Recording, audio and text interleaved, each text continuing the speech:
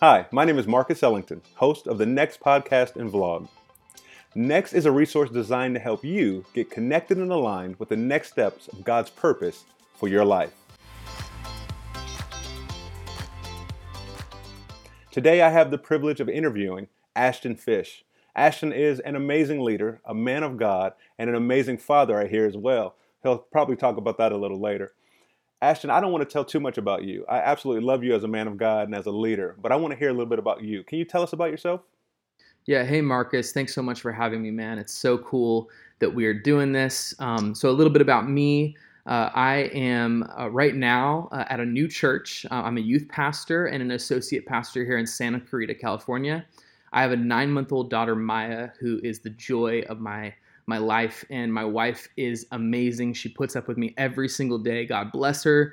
But man, that's just a little bit about me. I just graduated with my MDiv. So if I seem a little scatterbrained, it's because for 4 years I've been studying. But yeah, man, I love Jesus. I love the next generation.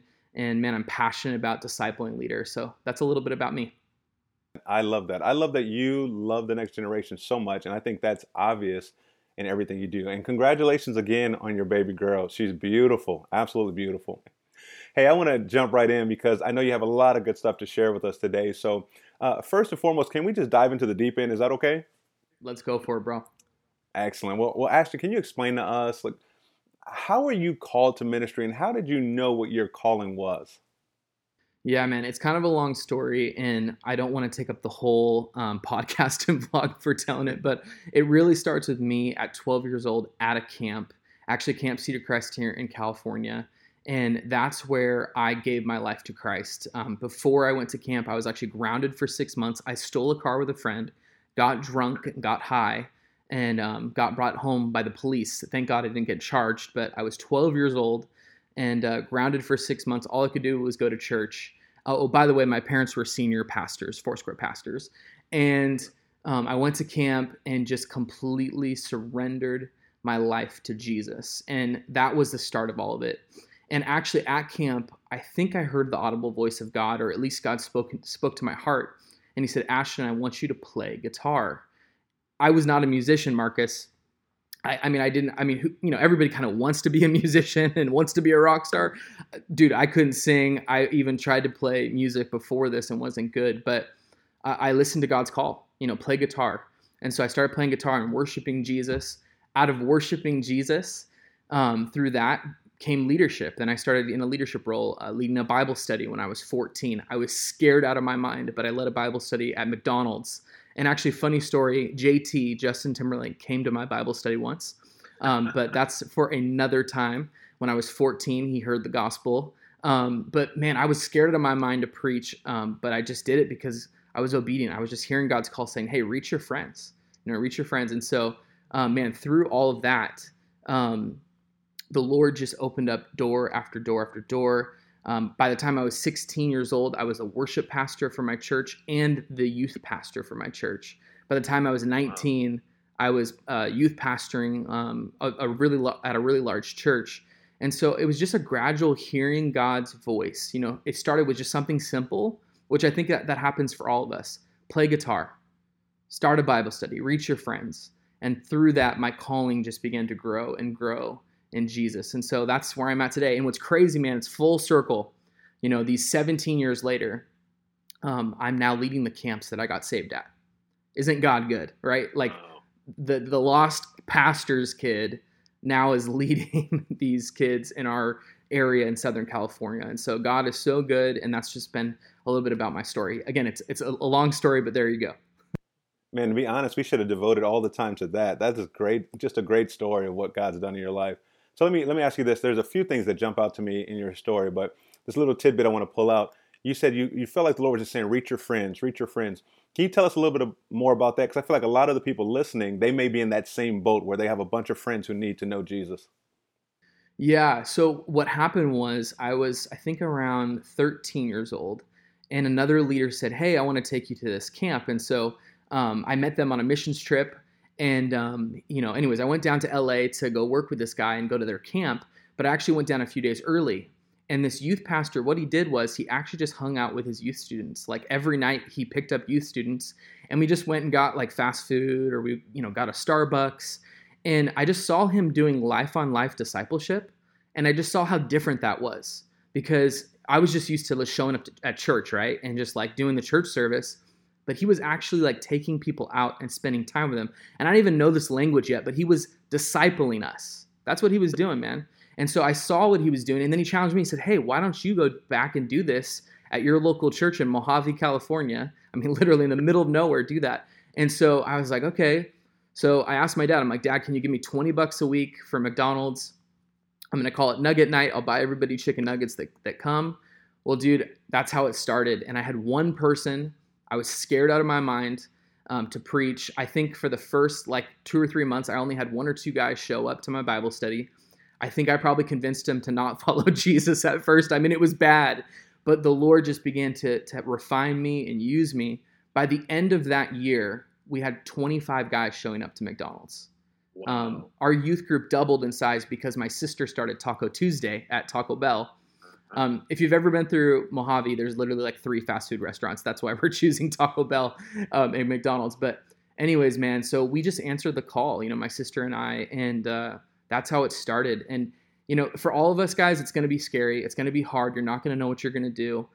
There's kind of a joke. Everybody has 3 bad months of Bible study. Get it out of the way, people. Get your 3 bad months out of the way.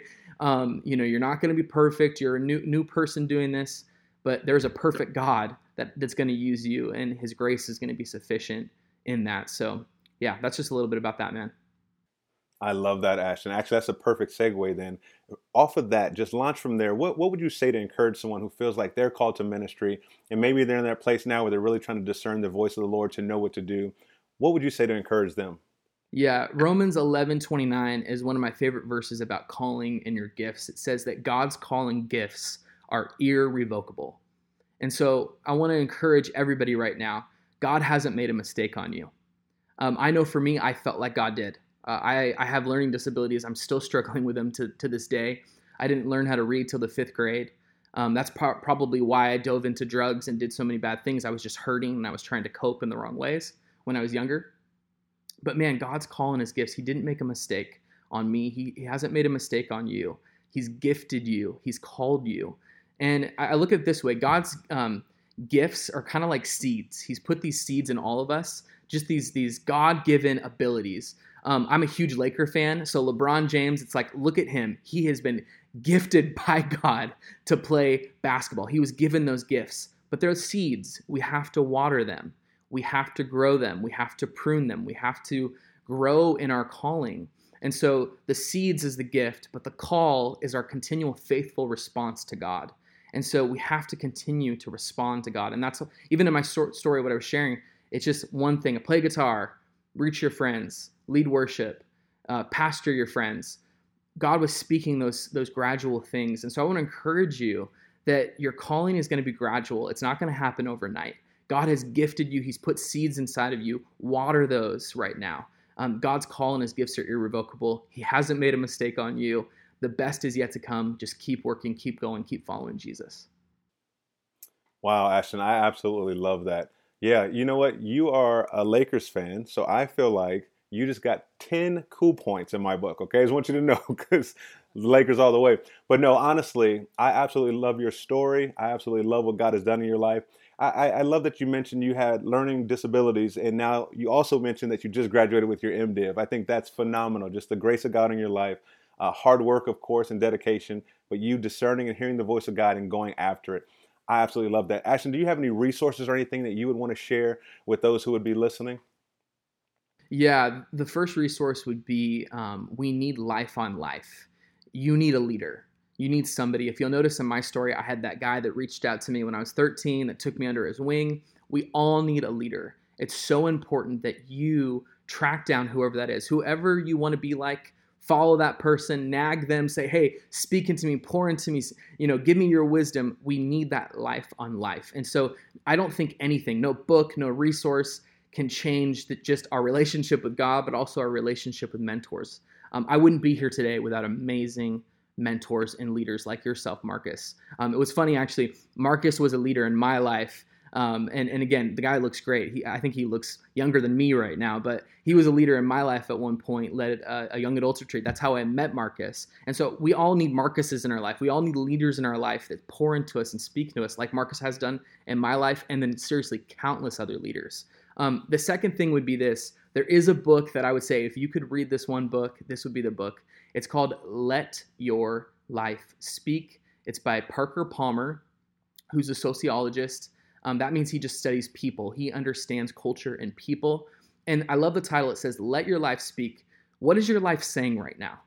If you went to your social media, what is your social media saying about you? If you could go up to your friends right now and say, hey, how am I unique as a leader, as a person? What would they say about you? What is your life saying right now? And I think so often we're not listening, again, to the gifts that God's put inside of us. We're not aware of the calling that God has for us. And we need people around us to help us see that, and resources like this book. So what is your life speaking? I think, Marcus, we probably both have seen people that are like, hey, I think God's called me to do this. And you're like, bro, I don't see it. There's no gifting. There's no, like, that's not in your life. And so I think we have to be aware of ourselves. And that's why I suggest this book. What is God speaking to you? What is God gifted you? And again, what are those seeds that he's put inside of your life? What are those? And begin to work on them. And Let Your Life Speak by Parker Palmer, solid resource. Check that out. The last thing is this, this is just kind of a resource I'm going to give you right now, and something I've learned the hard way. We need to follow the model of Jesus. What do I mean by that? Jesus rested, he worked, and then he rested. And so I want to encourage you, because I know in my life I've struggled with learning disabilities, so I feel like I always have to prove myself. I don't know if there's anybody else on this podcast or vlog right now that you always feel like you have to prove yourself. I've learned when I followed Jesus, Jesus changed my life in this. Ashton, I love you just for who you are right now. Rest in your identity. Rest that you are a son of God. Just right there, that's the foundation. Then now go out and do. Go work your tail off.